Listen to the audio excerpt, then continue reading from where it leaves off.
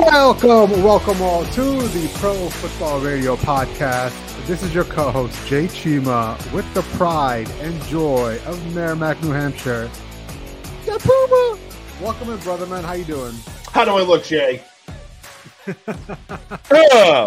I'm doing good, Jay. How you doing, man? You're doing the Hodge twins homage very well. Very well. You know, I have to. I mean, this is like one of our bonding things in the office when we first met each other. It was you know, our thoughts on J.J. Watt's contract, and then I kind of torpedoed that by busting your balls about Michigan, Ohio State, but I think I won it back by the Hodge twins, you know, politicization of those two stooges, when it was just, you know, go out and get swole and, you know, get dating tips on how to bang big booty Latinas or whatever they were peddling on there. They would give the worst dating advice of all time. Like, the fucked up thing is it probably worked for somebody.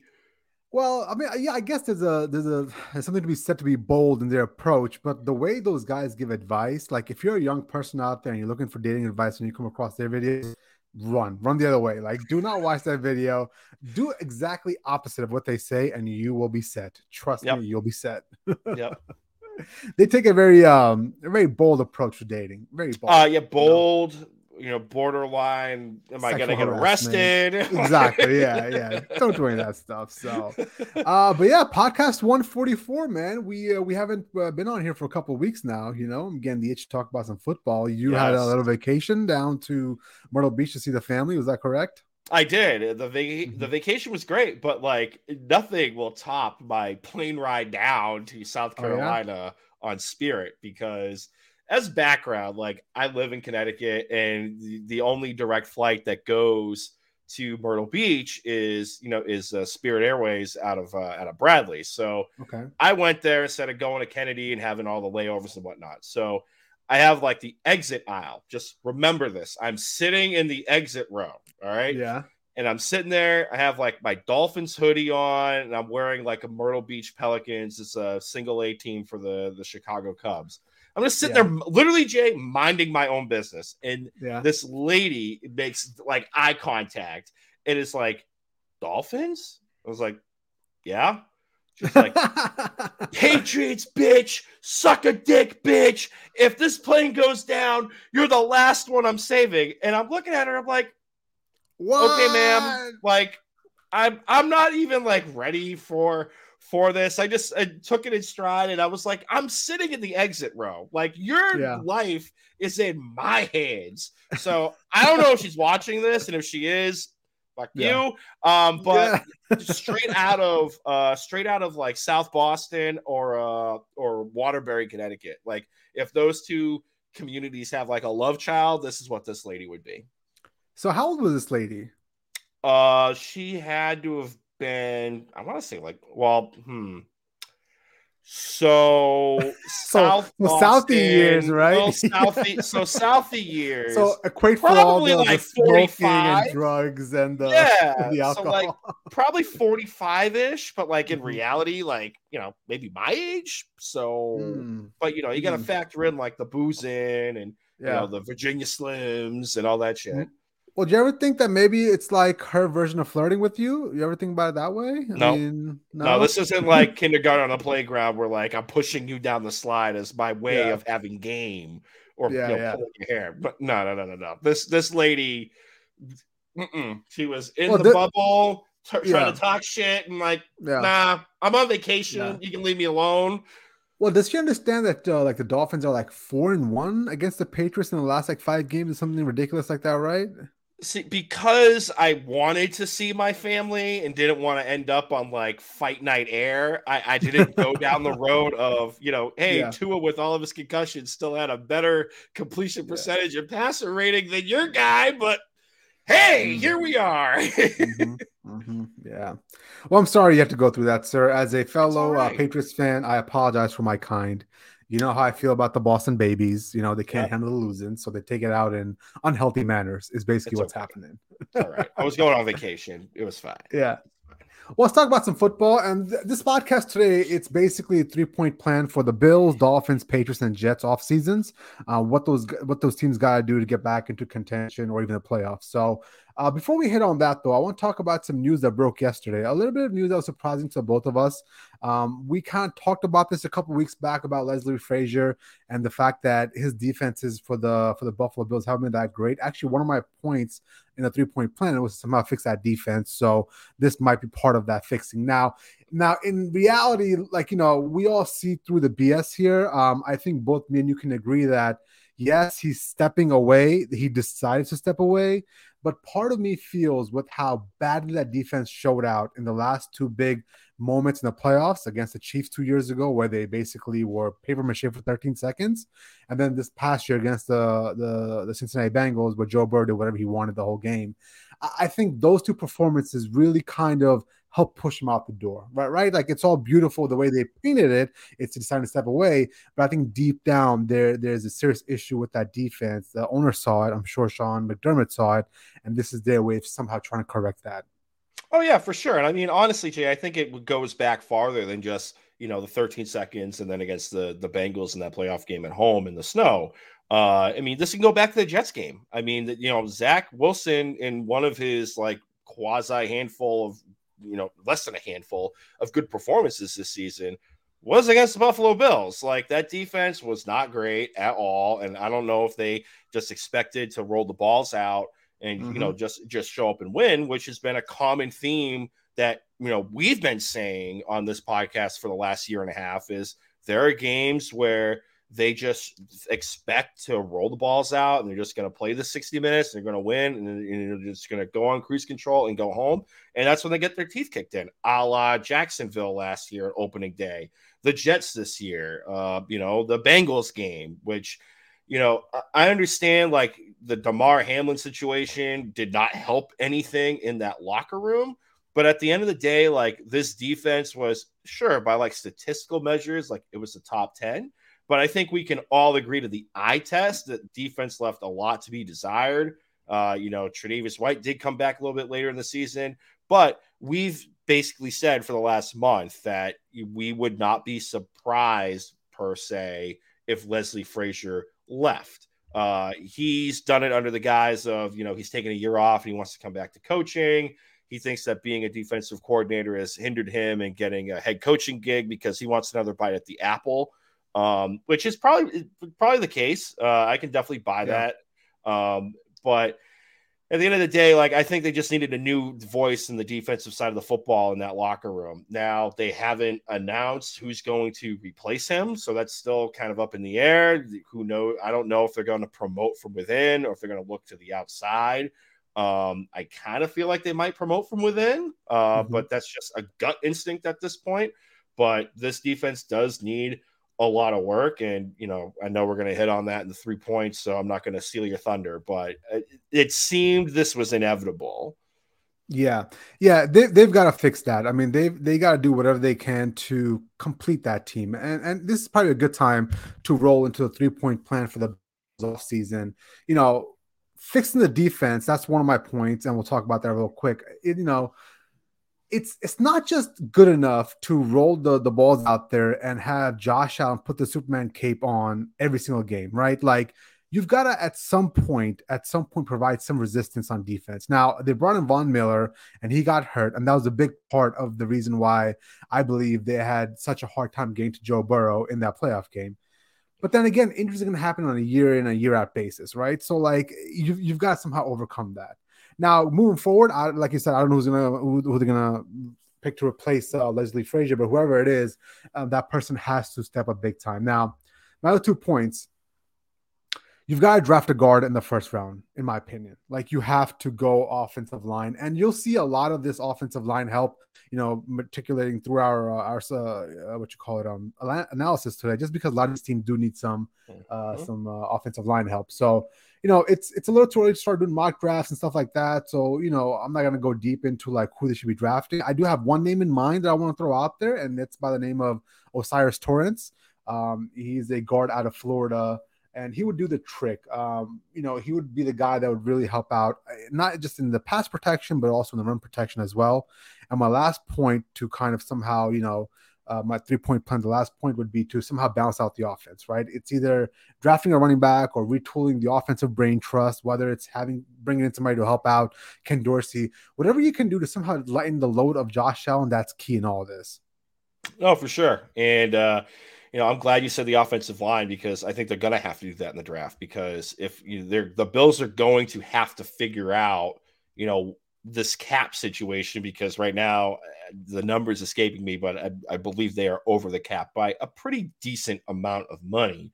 And we said a couple episodes ago that, if you cut, Mitch Morris, the center, which sucks, but, he's kind of on the back nine of his career and he's dealt with some concussion issues. You could save some money off the cap. Roger Saffold, great offensive lineman on the left-hand side, had a great run in Tennessee and then Los Angeles before that. But that's going to be potentially another cap casualty as well, too. You can get young, cheaper, help in the draft, then by all means, you're definitely going to need that, because there have been times where the offensive line has struggled per se in pass protection, and then in the running game as well, too. To kind of piggyback off your, the offensive balance, I said it 3 episodes ago, you need to swing for the fences at this point, because the championship window for this team is rapidly closing. And I say you go out and you get yourself, I think they might have peaked Barkley. already. Mm-hmm. But I mean, if you want the death rattle, the last gasp, I should say, then I think you need to swing for the fences and you need to get Saquon Barkley. Now, whether or not that's, a long-term deal or you do 2 years and it's basically fully guaranteed for a running back. I mean, at this point, I think it's a damn the torpedoes approach for that, because they drafted James Cook in the 2nd round and they barely used him at all. Devin Singletary has always been the redheaded stepchild in that offense. And, sometimes he'll get the bulk of the work and sometimes he'll find his way in the doghouse if he fumbles the football. And Nyheim Hines was great on punt returns, but I mean, he didn't really do anything else once he got there from Indianapolis. And prior to that, Zach Moss had a great season, then broke his ankle 2 years ago, and then he was never to be seen again. So they have to figure out the running back situation. I think you could get Saquon Barkley, swing for the fences, and you'll balance out the offense that way too. And on the defensive side of the football, I mean, it's really going to come down to, are they going to give Jordan Poyer what he wants for money? Because, he's been the heart and soul of that defense. Him, Tre'Davious White, and Matt Milano. He's a free agent this year, and he's made it abundantly clear that he wants to get paid. He also wants to go to a state that doesn't have an income tax. Yeah, and we're going to get to one of those states in a minute. Mm-hmm. But I mean, if you want to, kind of keep this defense intact, then you're going to have to figure out if you're going to bring Jordan Poyer back or if you're going to go in the draft and get somebody. Yeah. So what the Bills got to do moving forward, and I am under the guise that they've already peaked. I think they're on the downward trajectory next year. I mean, we've had this conversation before that, if this team gets off to a rocky start, it could all implode and it could all basically come apart at the seams. Now, what has to happen going forward? The Buffalo Bills have to radically change how they construct their teams, because now the cap hit for Josh Allen goes from $16 million to $39 million. That's massive, because now that means you've got to start hitting on draft picks at a alarming clip. Like basically every single draft pick you have, you've got to hit on it, because now that money that is being tied up in Josh Allen's contract, you can't go out there and buy free agents. You can't go out there and get a Von Miller anymore. Like you've got to basically find talent from within and in the draft and basically develop that talent. Now, have they done a good job at that so far?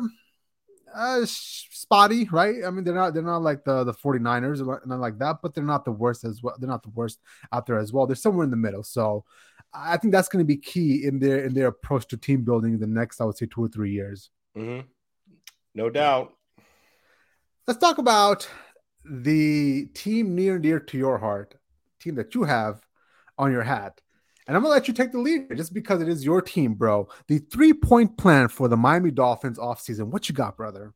Fantastic. So, like you said, off the top, the recurring theme is going to be the offensive line. And offensive line is number one. So there's like 1A, 1B, and then there's 3. So it's the offensive line as 1A, because the last couple of drafts, they have not hit on this at all. The Austin Jackson being picked 13th overall a couple of years ago is the draft pick that I will never forget next to Laramie Tunsil when he came out, because the analysis on NFL Network, I will never forget this, is Daniel Jeremiah was like, oh yeah, Austin Jackson out of offensive tackle out of USC. Yeah, definitely have like a first round grade, ish on him. He's definitely a developmental project. And at that point, I turned the TV off, Jay, because in my opinion, you shouldn't be taking a developmental project in the first round, especially when the year before you tanked to get all these draft picks and have a higher draft picks in the first round, and it didn't pan out. So they're gonna have to figure something out, whether or not that's in free agency or in the draft. I mean, I feel like they might go in the free agent pool. I'm not expecting Orlando Brown, which is one of the top free agents on the offensive line, to be available. I think. How about Mike McGlinchey? I could buy that. I could live with it. I mean, at this point, anything. He's coming from that offense. Anything is better than what they have out there right now. And, let me give you my point one as well, just because we're talking about tackles and offensive linemen. I also number one point for the Dolphins is to draft a tackle with pick 52. Like, you've got to be able to protect Tua at all costs. Like, you can't get him banged up out there, especially with the amount of concussions he has. At the moment, a person that looks good for you guys, a tackle out of Syracuse. His name is Matthew Bergeron. He could be a good fit. Could be a future left tackle. I mean, good solid tackle, can play anywhere in the NFL, truthfully, in my opinion. Just some stats for you guys: 12 pressures on 392 pass blocking snaps for an 80.9 pass blocking grade. So he comes fairly well, perfect. Statistically, yeah, exactly.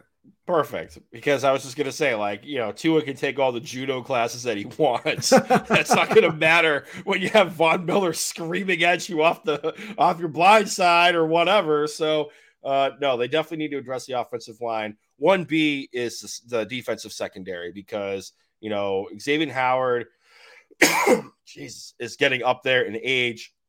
And Byron Jones sounds like he's not going to come back. A couple of days ago, he was on Twitter, kind of quote tweeting a video of him in the combine a couple of years ago. And he basically sounded like he can't even jump. He can't move, telling people. And that's not even paraphrasing. That's pretty much a direct quote. I can't jump. I can't move. I can't do any lateral stuff. I lost it when you were talking in the group chat about how you can't jump. You can't run. And then what was the GIF you sent? It was like, this is all a lie or something. Oh, it was from Monty Python and the Holy Grail. Yep. It was the Black Knight. 'Tis just a scratch. And he is like one arm, one leg. He's like hopping around. I mean, he's making it sound like he can barely get out of bed in the morning. Like, I'm right. It's a tough game. And then he tried to walk it back, but it's, he wasn't available. He was coming off of an Achilles injury the year prior. That's a free agent miss on Chris Greer's, resume at this point. Is they gave him a boatload of money coming out of Dallas. And I mean, you probably got a handful of games out of him. And just the rest of that secondary, Igahimabine, I'm probably butchering his last name, but I mean, let's be honest, he hasn't been on the field enough to really get the pronunciation right.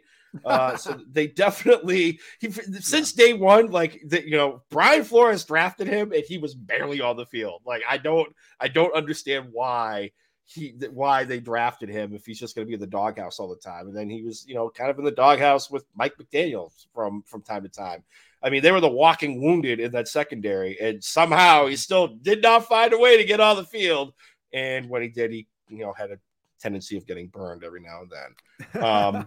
So my second point is also the same as yours. Like, you've got to have Vic Fangio somehow shore up that defense, especially the back end of that defense. That cornerback safety spot, I think there's a good chance you guys are going to overhaul that whole secondary in the draft and free agency. And with Vic Fangio being out there, his ability to scheme up, provide different looks, confuse quarterbacks, him with some new talent could do wonders for you guys. So that's also my second. We're kind of like I hear with the I know, right? Plan, And then the last one for me, it's it's on the offensive side of the football. It's the tight end position, because this is where we differ.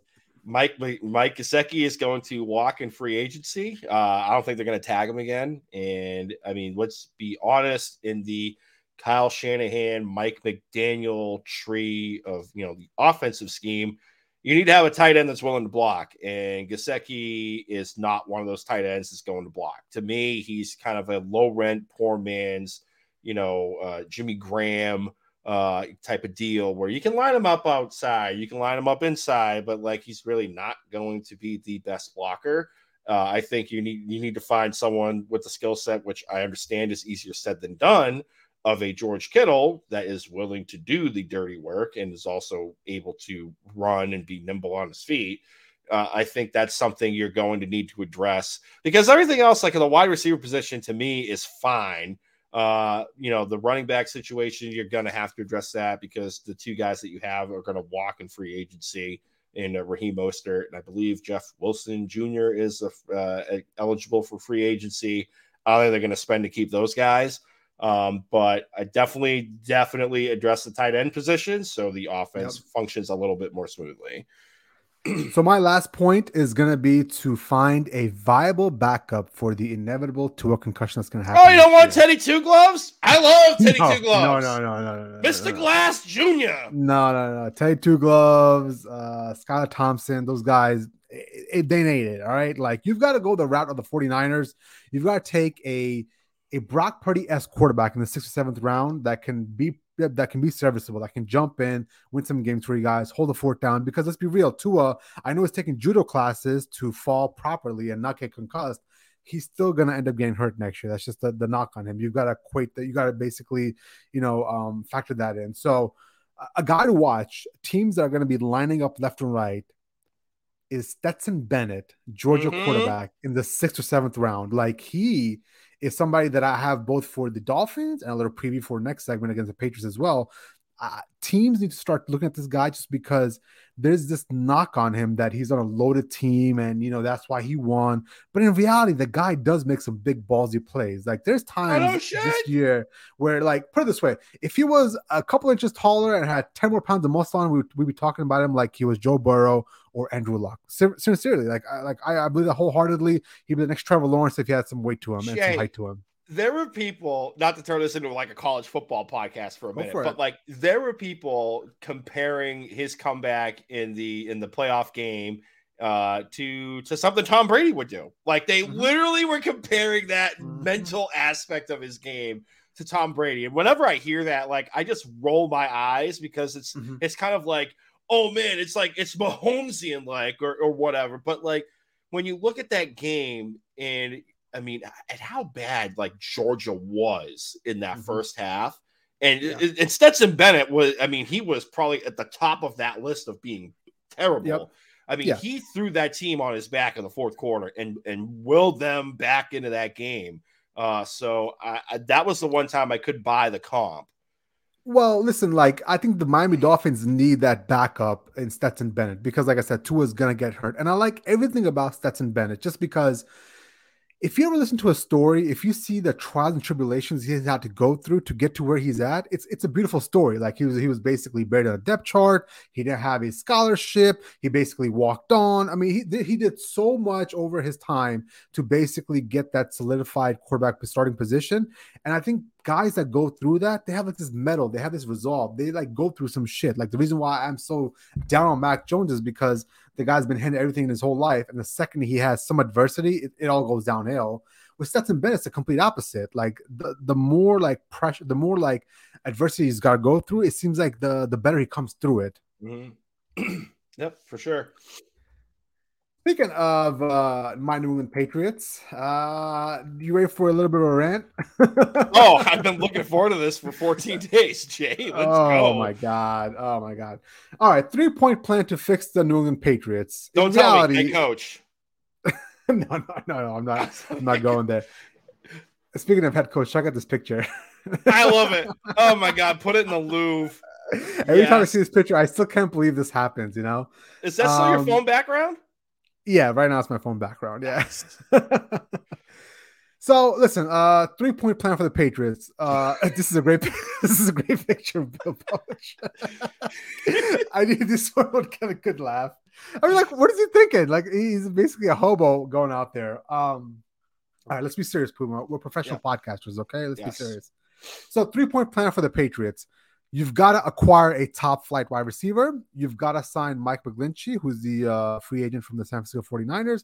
And you've got to give full on control to Bill O'Brien, and basically Bill Belichick shouldn't even go to the offensive meeting room, right? Let's start with the linemen. Obviously, Mac Jones is not Joe Burrow. He's not Josh Allen. He's not Patrick Mahomes. He can't get out of the pocket and create. So it is imperative, with his lack of physical skill sets, to get out and extend the play. You've got to protect him at all costs. One of our biggest issues this year was offensive line play. Now, I don't know if the offensive line itself was bad in talent, or if it was Matt Patricia and the fact that he was coaching the offensive line, and that's why they weren't getting coached properly. So we'll see this year if the offensive line takes a step up with the same kind of guys, if it was coaching or if it was more talent. Second one is you got to acquire a top flight wide receiver from Mac Jones. I mean, that's key. And not just a guy not just go out there and get like a Brandon Ayuk or a fast, like stretch the field kind of guy. I always believe it's important to find complementary quarterbacks and wide receivers. Like, you can't pair up Mac Jones with Randy Moss. He doesn't have enough arm to get down the field. You feel me? He needs a guy like Hunter Renfrow. Like, I'm not even joking here, Puma. Like, you've got to find a Julian Edelman, Hunter Renfrow type of player that you can get the ball to quickly, and Mac Jones can obviously, get the ball out quickly. So, guys like T. Higgins are big, Mike Evans are big, get the ball out there, and they'll make a play for the ball. And then finally, Bill O'Brien. I mean, there's so much pressure on Bill O'Brien. Like, do you understand the amount of like if it doesn't work out next year, like, it's basically all gonna be Bill O'Brien and Mac Jones. Like, there's so much pressure on these guys, man. They've got to correct it, and I think they will. I don't think it's gonna be what people want it to be. People are expecting this to be like the 07 Patriots all over again. You know how the Boston babies think about their Patriots up there in New England. So, Bill O'Brien, pressure's on you, brother. Like, you got to come through, man. I just love that image of Mac Jones trying to throw the football to Randy Moss down the field. Because I just see of all those memes of he goes back to pass and he throws the ball. And it's like 2 feet and he rolls. Yeah. Love it. But I mean, it's something that a lot of times people and GMs don't think about. Like, you've got to have complementary wide receivers to your quarterback. Like, it's fine to pair up Randy Moss with Josh Allen, who can throw the ball a country mile. But with Mac Jones, you've got to get guys that get open immediately. Like, you don't have 10 yards to play with to get open. You got to get open within 3 to 4 yards. Hunter Renfrow is great at that. That's the kind of guy you want to go after. Or if you want to go the other route, you get a big body guy. You get a Mike Evans or a T. Higgins where, maybe they're not open, but just store it up somewhere in that vicinity and they'll go up and get it. Mm-hmm. No, for sure. Now, I mean, is there anyone in the draft that because we know Bill's cheap. We know Bill's cheap, and I don't think Bob Kraft is going to crack open that wallet again after the 2 years ago he spent like a drug dealer and it completely blew up in their face. Is there anyone in the draft that they could possibly go after? Jackson Smith-Njigba, my Ohio State wide receiver from the Ohio State University. Now, last year, he was hurt for most of the year, so he only had like 5 catches. He didn't play much at all last year. So that's my only concern with JSN. Is the fact that his hamstring is somewhat, not all there yet, in my opinion, but with enough rehab and enough, an NFL training program, he'll be fine. Now, the reason why I like JSN so much is obviously last year he didn't do well, but the year before that, in 2001, we had Garrett Wilson on our staff, we had Chris Olave on our roster, and we had JSN. And out of all 3 of those wide receivers at Ohio State, JSN led them in catches. Like, he outproduced Garrett Wilson and Olave when they were there at Ohio State. So that will give you a good indication of just what kind of pedigree he has. Nice. Jay, I only have like one bullet point that's kind of different, and it's only because we've talked about it offline. I kind of just want to pick your brain on it. We were talking about the quarterback position for the last couple of weeks for the New England Patriots. Now, check out my quarterback getting basically pushed down into China. Love it. Put it in the Louvre. Look at this picture right here. What a love it. But real quick, for like the quarterback position, I think that's a legitimate one as well too. Like, would you rather have Stetson Bennett, or do you still like your guy and Hendon Hooker out of Tennessee, regardless of the knee injury? Let's go, Hendon Hooker. Yes. So it all depends on what kind of capital you want to give up. Now, I'm of the mindset that Hendon Hooker is a guy that before his torn ACL, he was on the Heisman trajectory. Like, he was basically on that path of winning the national championship, taking on Georgia again. Like, I thought he was going to be able to beat them. And Hendon Hooker is getting getting lost in the shuffle here because of his injury, but he is so special, man. Like his explosiveness, his arm talent, the fact that he can run, all of that, I would love to take him. The problem is other teams are also kind of thinking about that game plan as well, taking Hendon Hooker somewhere in the third or fourth round, stash him for a year, and then playing him in 2024. Right, yeah, 2024. Mm. So I think if the Patriots want to get aggressive and they take him in the third round, I don't see Bill Belichick doing that, taking a quarterback like that and then having him sitting for a year.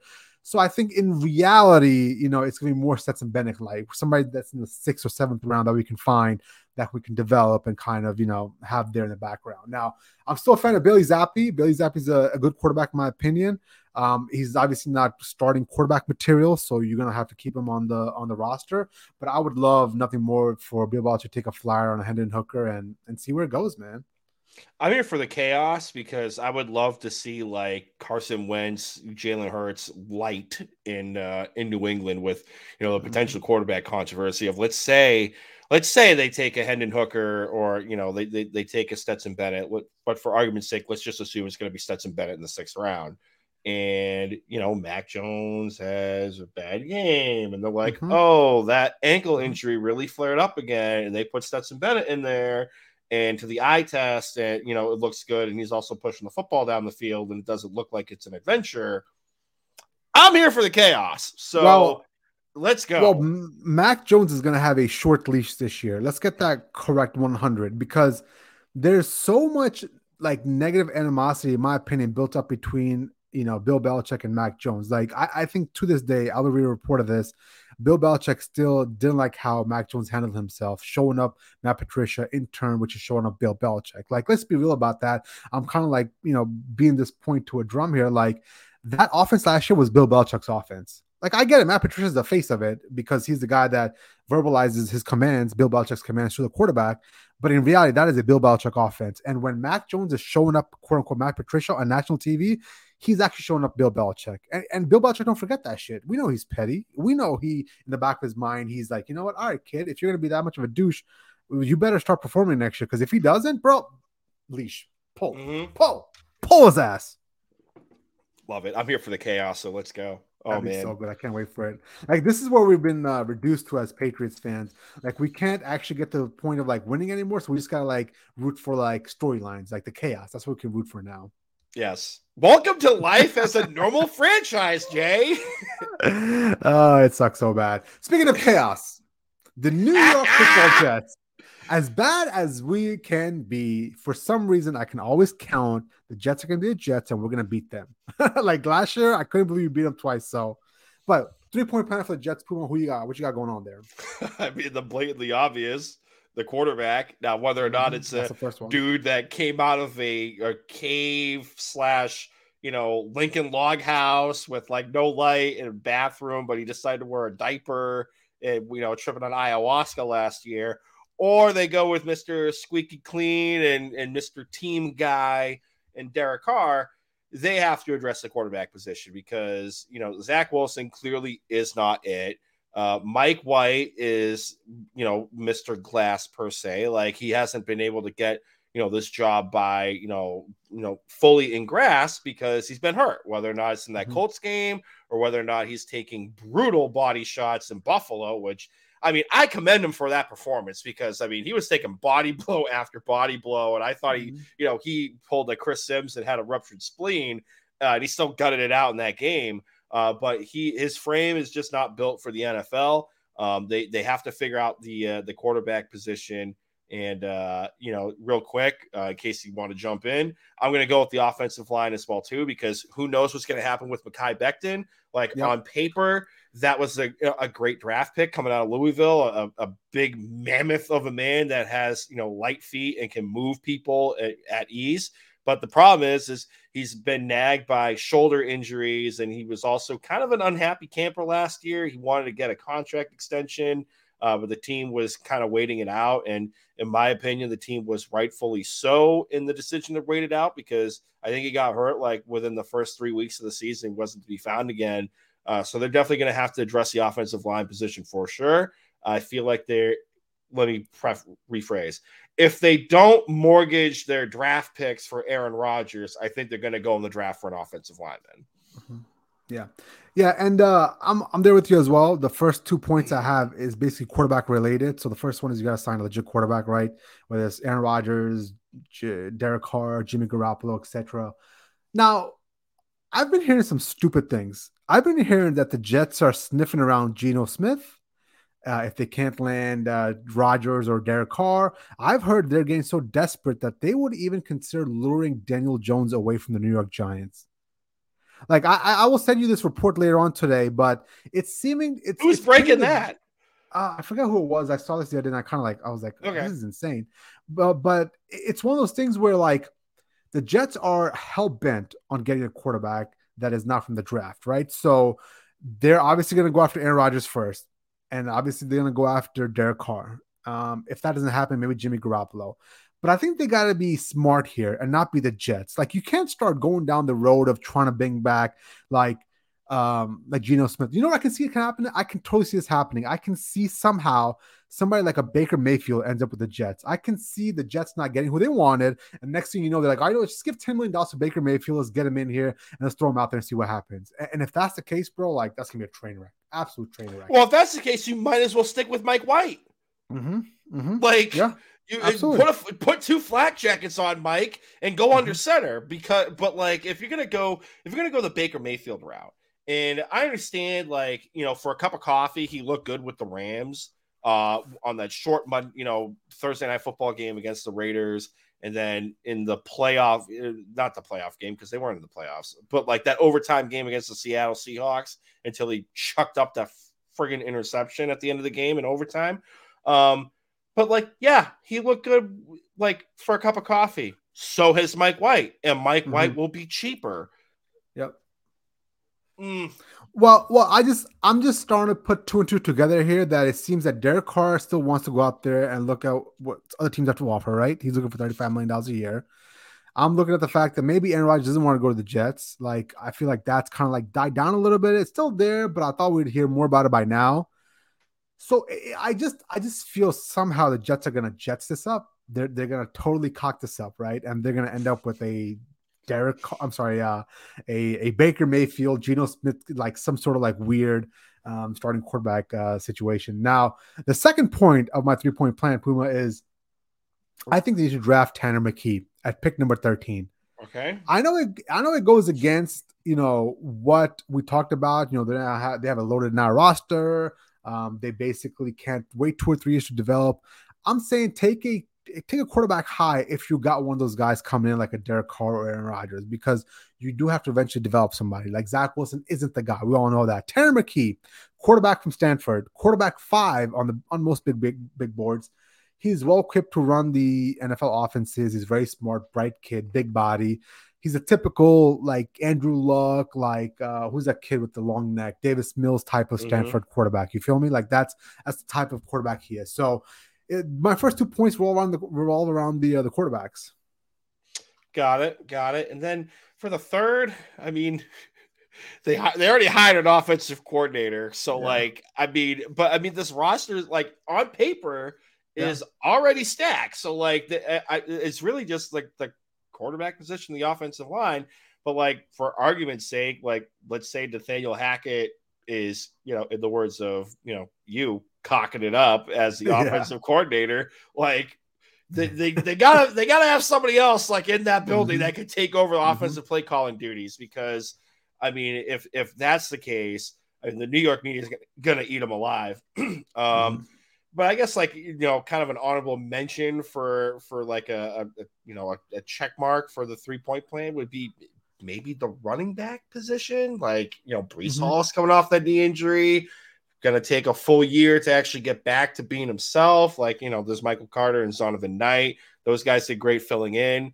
Does Woody Johnson want to spend like a drunken sailor and bring in Saquon Barkley for like a playoff push? Like who knows? But that's kind of like the light end of like the 3-point plan.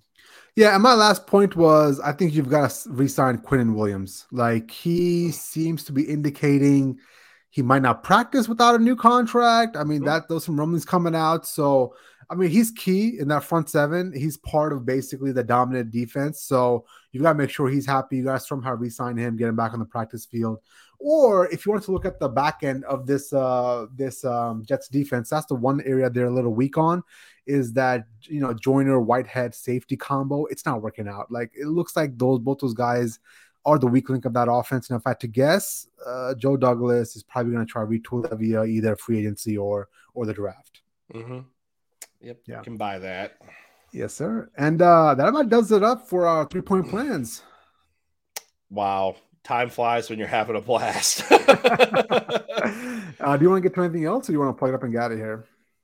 I guess the combine news real quick. I mean, Sure, the projected first overall pick, that kid out of Georgia. What was his name? Oh, Jalen Carter. Yeah, Jalen Carter. The news broke this morning when he was supposed to meet with teams that, a couple of months ago, a teammate of his and someone on the coaching staff were killed in a car accident. And today, misdemeanor warrants were issued to him for reckless driving and racing and leaving the scene of an accident. So if you can read the tea leaves, they're alleging that he was there when that accident that resulted in fatalities took place, or he might be the cause. Like if you're racing, right? Like, I mean, what else could it be? Like, there has to be some line of that to what happened with the accident. So it's definitely something to watch, because he was the projected number one defensive lineman, and some people a dark horse to be the first overall pick. For some people. So it's definitely something to monitor, especially with the combine essentially kicking off this week. So who knows? I mean, the warrant's out, so he's going to have to go back and address this. So who's the one player prospect that you're really looking forward to see at the combine? Like, we all know the combine, for the most part, it's basically for show. I mean, you don't really get any valuable information out of it besides the 40-yard dash and maybe the measurables.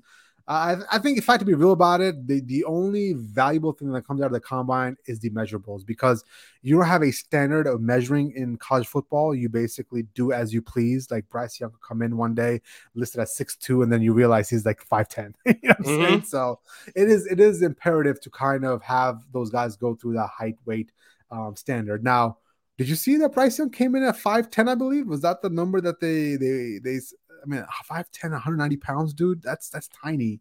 Like, I mean, it's okay. Like, I get it. Kyler Murray's also the same size, but Kyler Murray can run like a 4.4 or 4.3 on a good day. Like, I mean, Bryce Young is not that kind of quarterback. He can't run a 4.5 and get away with a small frame. Like, he has to be able to take those hits. So that kind of alarmed me a little bit. I was thinking he's like at least like 5'11", like at least 200, Right. No, I definitely saw that. I mean, really, it's just going to come down to, for me, I just want to see like these quarterback prospects throw the football, whether it's weird ass Will Levis putting mayonnaise in his morning coffee, or, the prodigal son out of Alabama and Bryce Young, or, who knows? He's actually not throwing. He's not throwing. CJ Stroud, Anthony Richardson, and Will Levis are throwing. Okay. Well, I'll live with those three, because I was just going to say, your boy CJ Stroud. Let's see what happens. Yeah, I want to see him throw.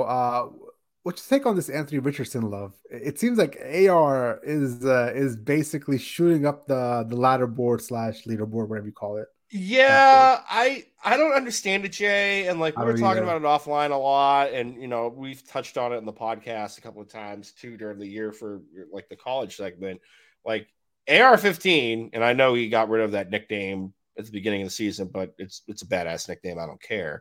AR-15 against Utah looked great, and they were already calling him like the second coming of Cam Newton and all that. And that hype train died real quick when he faced Kentucky.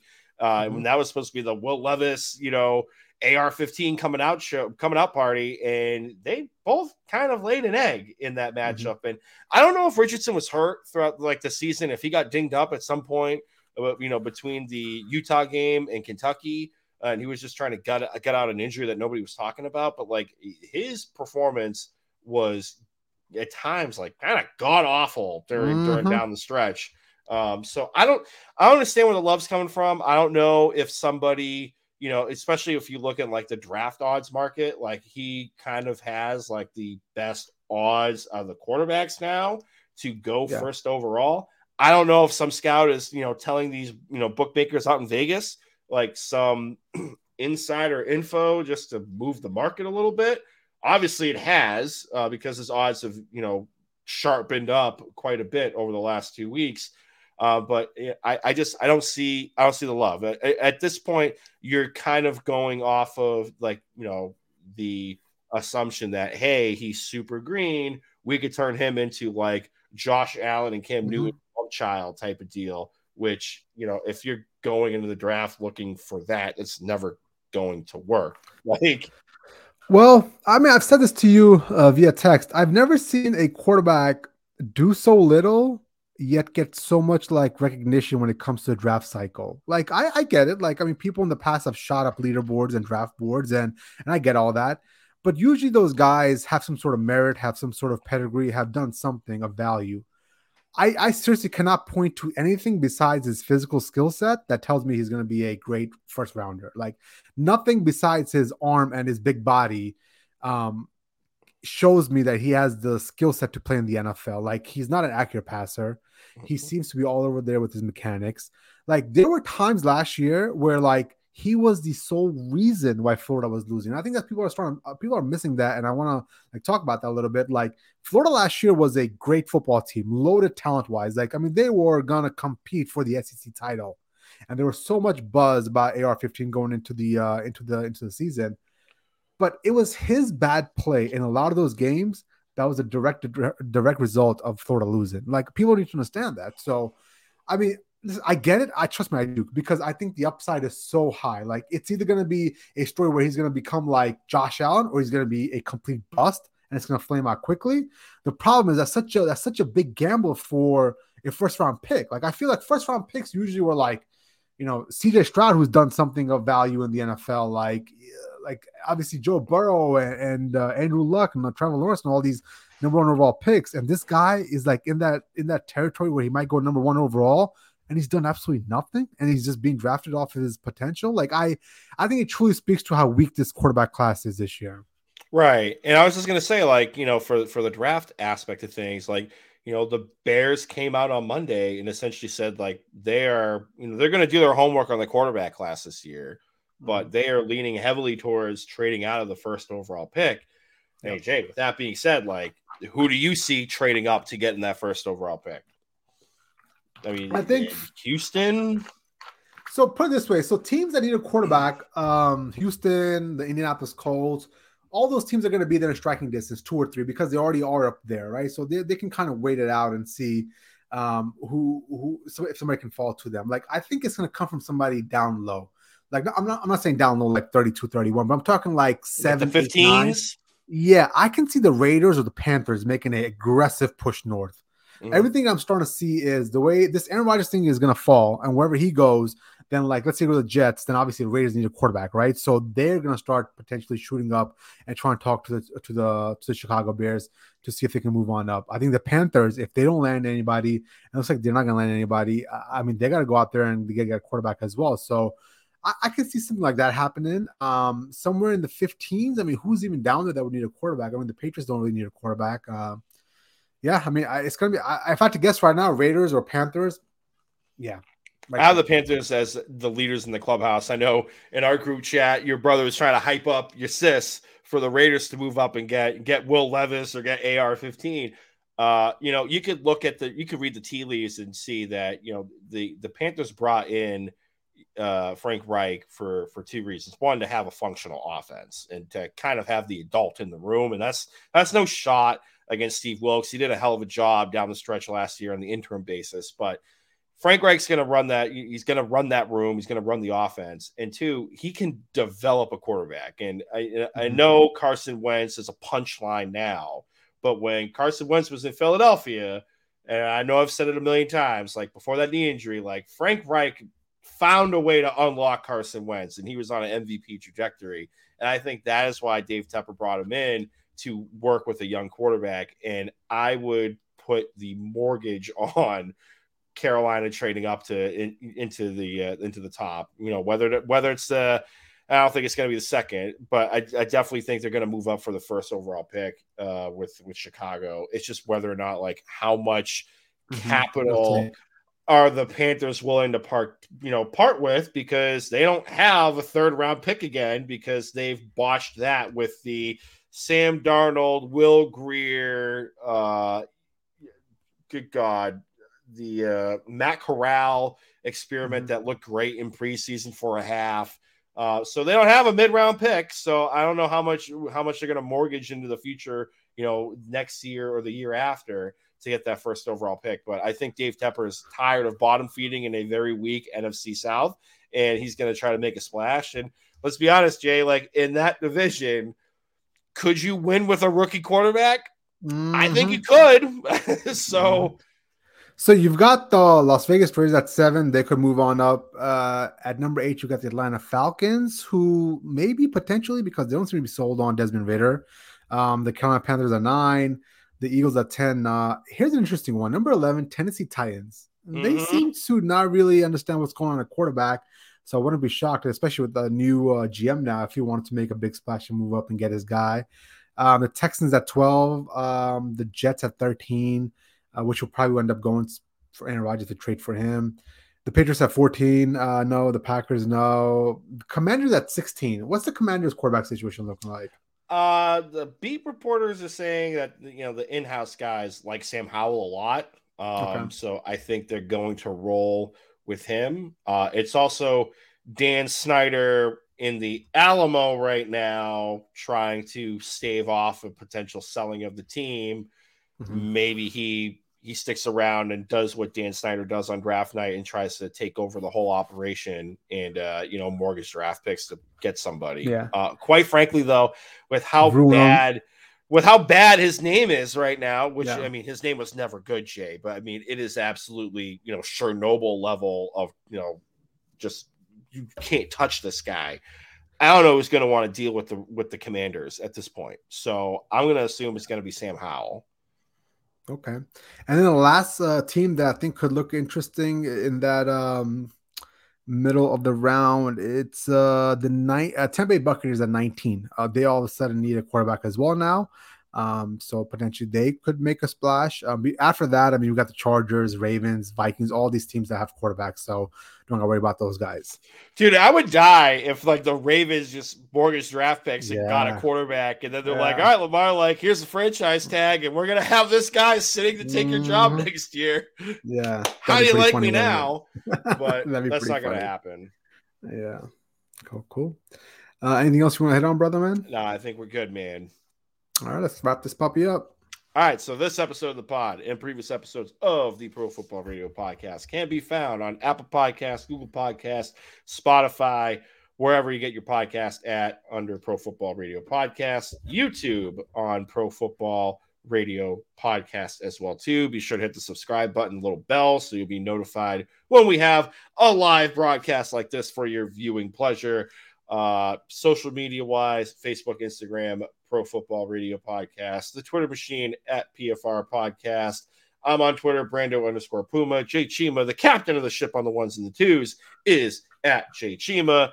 The DMs are open on all social media platforms. Be sure to hit us up. Any questions, any draft talk. I mean, we're going to be entering the dog days of, the combine and mindless measurements, and then also some free agency talk and, hey, what's legal? What's the legal tampering period? What the hell does that mean? We could totally walk you through all that nonsense as well, too. But be sure to hit us up. Be sure to leave a 5-star review on Apple and Google Podcasts so it helps with the algorithm of things. And be sure to hit the like button on this video so the little gerbils running around in the gerbil ball in Palo Alto, California will help promote us for more visibility. Wow. That was a fun 54-hour episode of Football Talk, man. I love it. It's great. Fun time. We'll see you guys next week. Peace out. Vaya con Dios.